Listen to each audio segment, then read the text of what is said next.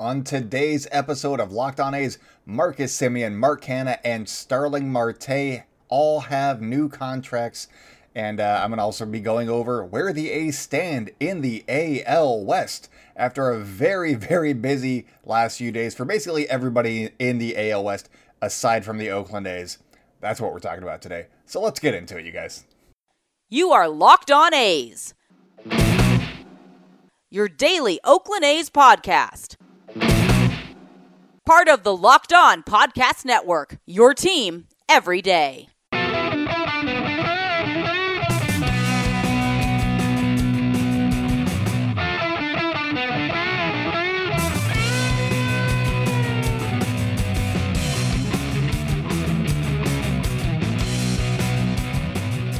It's time for Locked On A's. Stepping to the mic, it's your host, Jason Burke. How's it going, A's fans, and welcome to episode 393 of the Locked On A's podcast, part of the Locked On Podcast Network, your team every day. I'm your host, noted baseball fan Jason Burke, and on today's show, I am talking about the A's not signing anybody to a free agent contract. I'll get into the non-tender guys a little bit in the third segment, but mostly we're going to be concentrating on what the teams in the AL West have already been doing this offseason and where that leaves the A's as of right now, as their roster stands right now.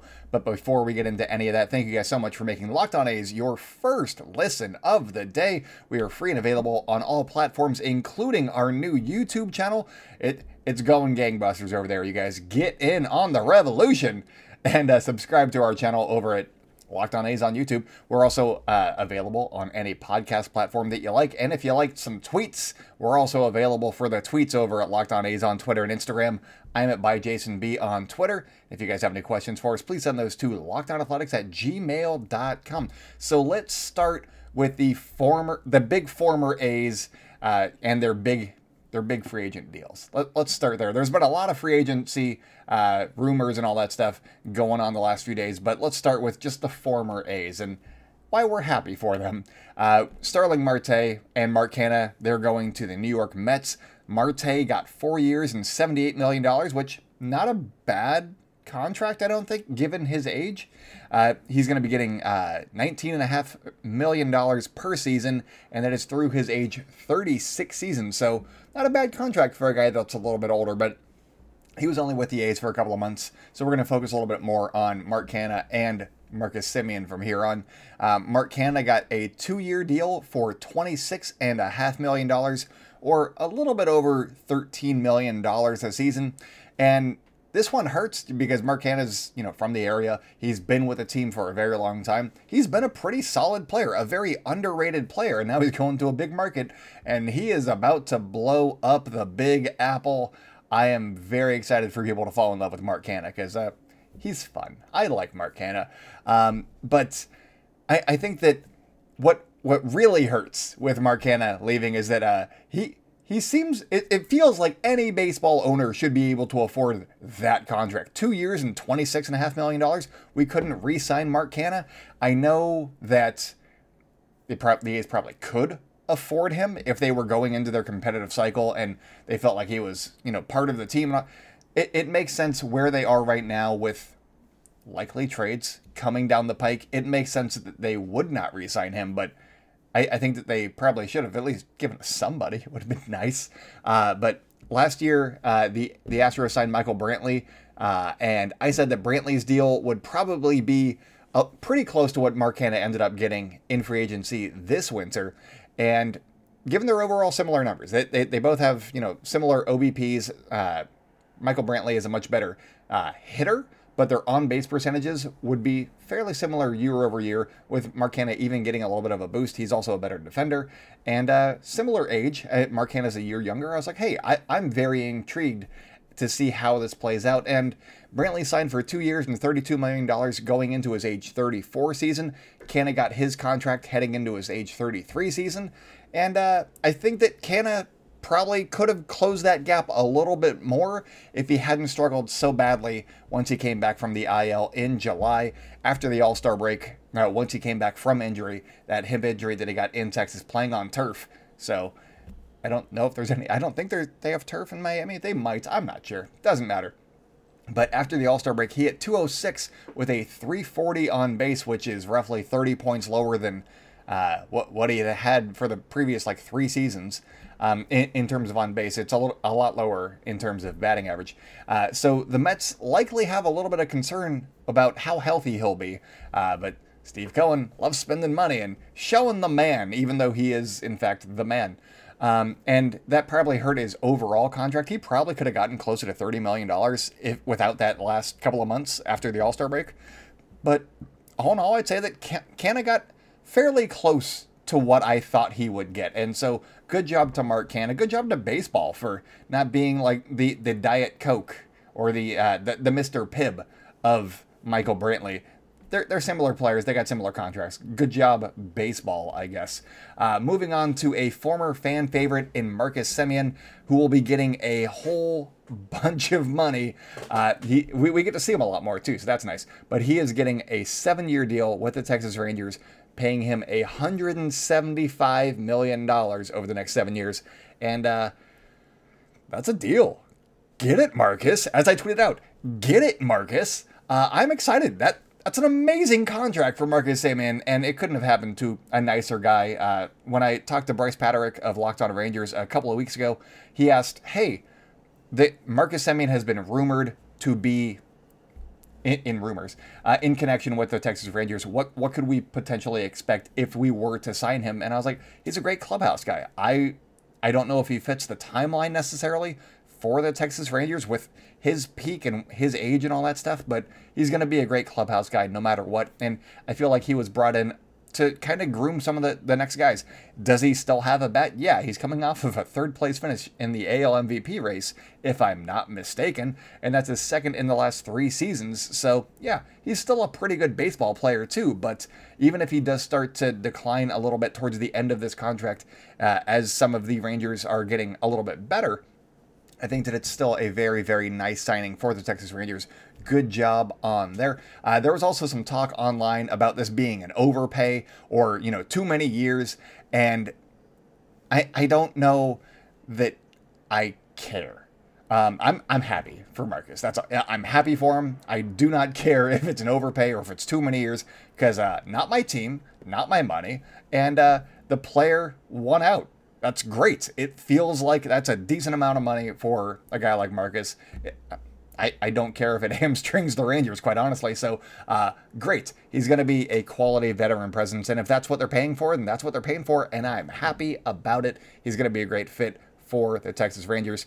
The Rangers also made another big signing on Sunday and another one on Monday. So coming up, I'll talk about where that leaves the A's in the AL West heading into 2022. But first, does this sound familiar? You've got one device that lets you catch the game live, another that lets you stream your favorite shows. You're watching sports highlights on your phone, and you've got your neighbor's best friend's login for the good stuff. Well, I want to tell you about a simple way to get all of that entertainment that you love without the hassle, and a great way to finally get your TV together. It's called DirecTV Stream, and it brings you your live TV and on-demand favorites together like never before, so you can watch your favorite sports, movies, and shows all in one place. That means no more juggling remotes and no need to buy another device ever again. And the best part, there's no annual contract. So get rid of the clutter and the confusion and get your TV together with DirecTV Stream. You can learn more at directtv.com. That is directtv.com.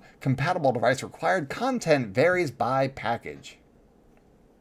Welcome back to the Locked On A's podcast. If you guys are enjoying the show, make sure to hit subscribe wherever you like to hear podcasts, especially on our brand new YouTube channel. You guys can also follow us on social media at Locked On A's on Twitter and Instagram.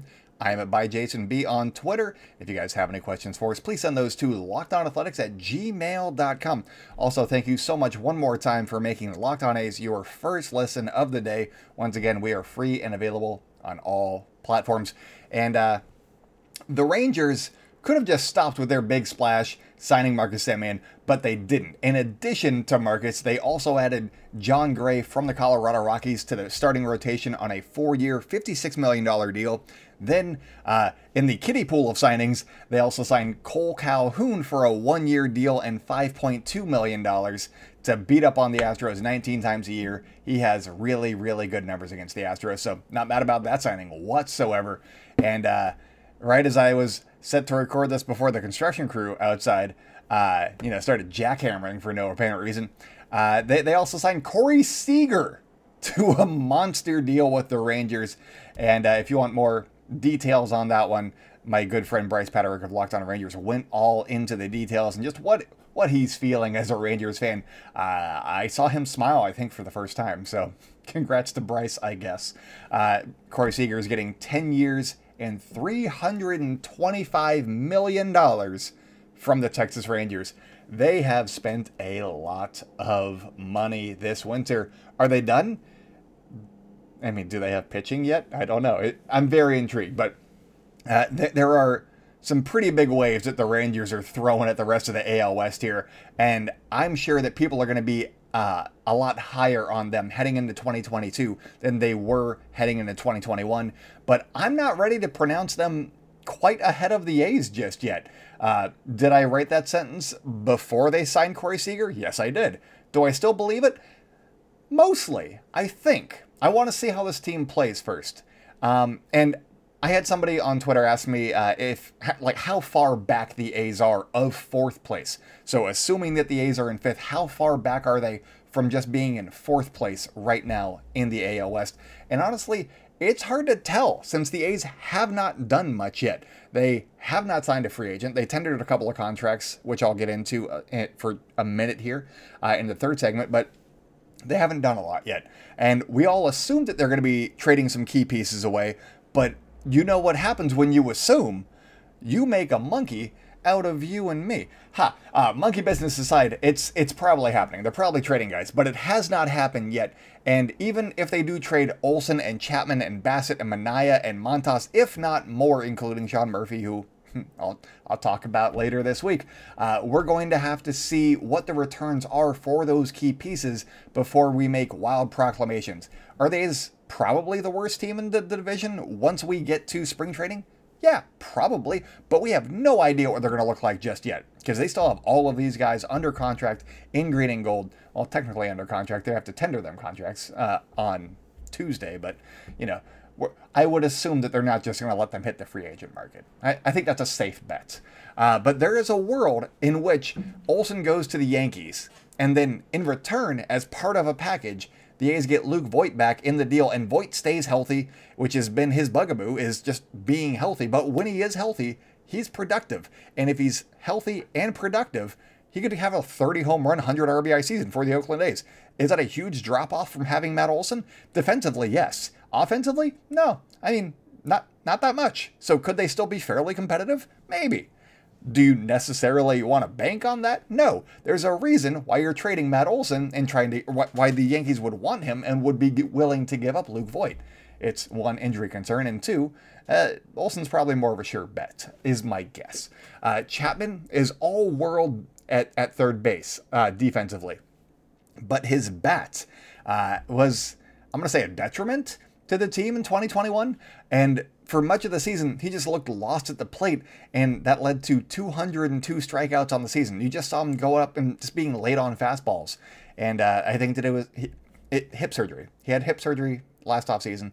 I think that he was still dealing with the after effects of that, and do I expect him to be better in 2022? Yes. Is it going to be with the A's? I'm not sure, but if you're replacing Matt Olson 2021 bat, could you have an upgrade there? Yes. Are you going to get the same production out defensively? No chance in hell.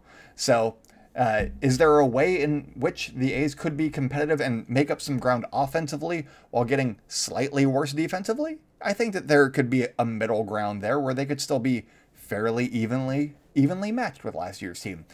Is that insane? A little bit, yes. But I'm still in the optimistic phase right now. For me, I think that the bigger losses that the A's would face and probably will face would be losing guys from their starting rotation. They had a perfectly healthy starting rotation most of the season until Chris Bassett got hit in the face. Everybody made all of their starts, except for Mike Fiers, but they figured that one out just fine. Again, I'm not saying that the A's will be able to compete in 2022, but I don't see them being non-competitive either, if that makes sense. Basically, I don't think that they're going to be challenging for a wild card spot but I don't feel like they're going to be getting just drilled on like the Baltimore Orioles day after day after day. I don't think that's... We haven't seen an A's rebuild like that, and they still have all the same front office guys. Why would that change? And for years, I've told my friends that part of what I like about the A's is that even when they're not great, they are still fun to watch, and I don't expect that to just stop in 2022. So that's kind of what I'm holding on to right now. We'll see how deep this rebuild goes and what kind of return packages we get for some of these guys. But the A's already acquired Brent Honeywell, he's an exciting guy. I'm very excited about Brent Honeywell. Does it mean that the A's are going to be good? No. Am I excited about him? Yes. Being an A's fan is all about duality, and that is my duality right there. And if he can stay healthy, super excited about him. James Kaprielian looks pretty solid up until the latter part of the season. Cole Irvin is solid. They've got 3 guys that could be pretty decent starting pitchers. And then can you build out with a couple of more, maybe in those trade packages? Could you make a 75-win team? Maybe. This division is going to be a lot tougher, so probably not. Maybe a 70-win team, but that's still not the Orioles, winning like 46 games or whatever. You're not bottoming out. So could they still be an interesting team? Yes, I think that they'll be an interesting team. Are they going to be a terrible team? I hope not. It'll just depend on what kinds of returns the A's get, but there is a world where the A's still finish as high as 3rd next season, presumably behind the Mariners and the Astros. Corey Seager changes that calculus a little bit, but I could see the Rangers just like not gelling as a team in their first season together because they've got years to figure it out. And basically, the guys that they've signed, those are their best players. Obviously, because they're paying them the most money, but they didn't have a lot of talent beforehand. And the Angels got one big name starter in Noah Syndergaard, and I love watching Thor pitch, but he has some health question marks heading into 2022. And how many innings can he throw? How effective will he be in those innings? Sure, they added a big name pitcher, but does it make them a lot better? I don't know. And as for the Angels as the whole, on the whole, Mike Trout is now in his 30s. He's in his first age 30 season, and he has now missed chunks of time in 4 of the last 5 seasons. And can you rely on Mike Trout to be healthy for an entire season? That's a question. Can Shohei Ohtani repeat his unbelievable season? It's not a sure thing that he can do it, and the Angels are just not a sure bet, and I don't know that the Angels fans would disagree with me here. I think that there are enough questions where they definitely need to be pushing some more chips into the middle before I'm taking them seriously. So, are the Angels better than the A's as constructed right now? I don't think so, honestly. And the Rangers have made some very, very nice additions, but they also won 60 games last season. 26 games fewer than the A's. Do Marcus and Gray and Corey Seager and I guess Cole Calhoun make up 26 games on their own? Keep in mind that Joey Gallo was part of this Rangers team for half of the season last year. And did they get a lot better? Maybe. I don't know that Marcus is going to be putting up these same numbers, not playing in AAA ballparks and, Toronto, which is a very hitter-friendly ballpark. I don't know that he's going to have that same kind of season. Is he still going to be... He could still hit the ball just as hard, but is he going to be that good again? I don't know. We'll see. I'm hoping that he's good, just not against the A's. And then I'll be fine. Just beat up on the Astros. Just do that. But anyways, I'm going to talk about when we can expect the A's to start making some moves of their own. But first, this holiday season, grab the protein bar that tastes just like a candy bar. They have so many delicious flavors, and you'll have a hard time choosing. Of course, we're talking about our good friends at Built.com. Will you have raspberry or mint brownie, cherry or double chocolate, cookies and cream or peanut butter brownie? This is making me hungry, if I'm being honest. I love all of the bars that I have ever tried from Built Bar. They are absolutely delicious. You want to cozy up with something warm? Here's a holiday secret. Dip your Built Bar into a piping hot cup of hot cocoa. That is something that'll melt the little Grinch right out of you and and give your beverage a little bit of Built Bar flavor. So now you're having protein-packed hot cocoa. Who doesn't love that? Plus, you'll have a nice melty Built Bar to go with it. Be sure to have a couple of napkins on hand because that sounds very messy, but also definitely worth the mess that it would handle, or that it would cause. Like so many of the marshmallow treats around the holidays, you need to get your hands on some Built Bar Puffs. They're light, fluffy, marshmallowy, and they are just marshmallow through and through. Different flavors, all covered in chocolate. They taste so good, you won't believe that they are filled with protein. In fact, I had the lemon ones, and those ones are, I want more of them. They are so tasty. If you can find lemon, get the lemon cheesecake. It's astounding.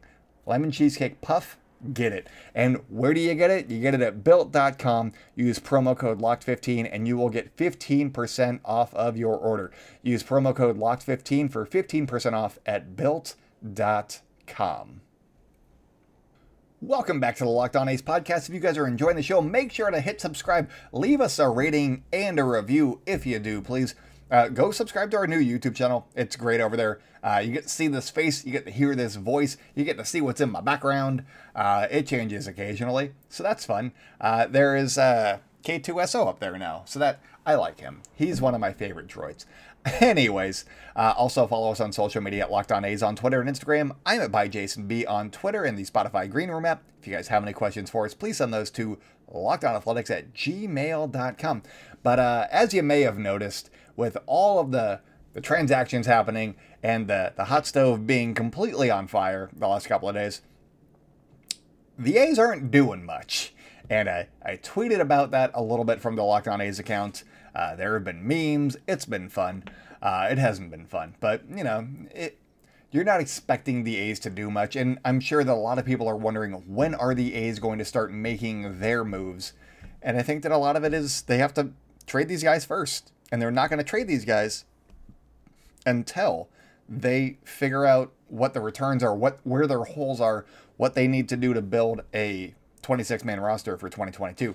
And they have to wait until they see what the CBA says. So I think that is our timeline. We are waiting to see what the CBA says. We're not going to see the A's doing much of anything the next couple of days before the CBA runs out. They're not against that same wire. They're going to use that time, the transaction freeze time, assuming that there is a lockout once the CBA expires on Wednesday night at 9 p.m. Pacific time, 12 Eastern, because everything's on the East Coast. So once that happens, then we will probably be hearing more about the managerial candidates, as Ken Rosenthal reported a couple of days ago in The Athletic. He said that teams that need a manager will probably use that time to look a little bit more closely into their managerial candidates. And also, it's a great time to make some calls. You can't make trades during that time, but you can have all of your ducks lined up, or your eggs lined up. You can have all of your trades lined up. And you're like, hey, I'm going to trade Matt Olson over here to the Yankees. I'm going to trade Frankie Montas over here to the Red Sox. I don't know. I'm going to trade Sean Murphy to undisclosed. And you get those trades going, and then once the transaction freeze is lifted, that is when I would assume that the A's start making all of these big deals that we have been dreading for months and months now. And so that's where I think that the A's timeline actually lies, is once they know what the CBA says, what framework they have to work within, once they know the new rules of baseball, because the CBA could change everything. Are guys only going to have 5 years of team control? Is there going to be a new arbitration system? Whatever is instituted affects how the A's do things, because they don't like to spend money. So if you only get 5 years of a guy, and you're going and getting Luke Voigt in a Matt Olson deal, and he's got 2-3 years of MLB service time already, then you get him for 2 years instead of 3. That makes a big difference to a team like the Oakland A's. And do you still want Luke Voigt in that package? Or do you still want major league caliber, like guys that are ready for the majors? Or do you want guys that are like AA, single A, so you can try and time everything with like Tyler Soderstrom coming up? And, Nick Allen will be here probably in 2022, but so you can kind of time the arrival of some of your big prospects at the same time a little bit better to match up with some of the veterans that you may have been eyeing. So I think that that's where we are with the A's transactions and all that stuff. So be patient, I guess. It sucks. And I know that for me, I would really love for them to just rip off that Band-Aid and just, here, everybody's gone. Okay? Go on with your off season. Make your little podcast, Jason. Talk about some of the guys that we got and do that. But apparently we get to, we get to keep waiting, assuming that the A's don't change course and, start trading guys on Tuesday. I don't think that that'll happen, but hey, it could. But I think that that's really what is holding up the whole process for the A's on all fronts. And they're not going to re-sign free agents. They don't sign free agents at this time unless they really like somebody, maybe to minor league deals. And they've made some minor league signings, and some of them are kind of interesting. One guy hit 31 home runs in Double-A last year. He also strikes out a whole bunch, but hey, he could be fun. Maybe he's like our version of Renato Nunez, who had success with the Orioles. And now is playing in Korea? I'm not sure. Anyways, so that's all that. I'll be talking about the CBA a little bit this week. But on the next podcast, I'm going to be talking about the A's signing Tony Kemp and Chad Pinder to avoid arbitration with both of those guys, and what that could mean for the A's own non-tender candidates, because I feel like they're sending a little bit of a signal. These guys are going to be here. These guys might be trade candidates. So I'm going to be talking about that on the next show, which I'll be recording here pretty soon. So it might already be up. So check that out. See if there's a podcast above this one in your feed by the time you listen to this. But anyways, thank you guys so much for making Locked On A's your first listen of the day. Now go make Sully and Locked On MLB your second listen. He's got plenty of hot takes about everything that's going on. CBA, all of the recent signings. Sully is the go-to for baseball in general. You come here for your A's content. You go to Sully for baseball content. But that's all that I got for you guys today. So until next time, go out and celebrate good times, Oakland, and I will talk at you tomorrow.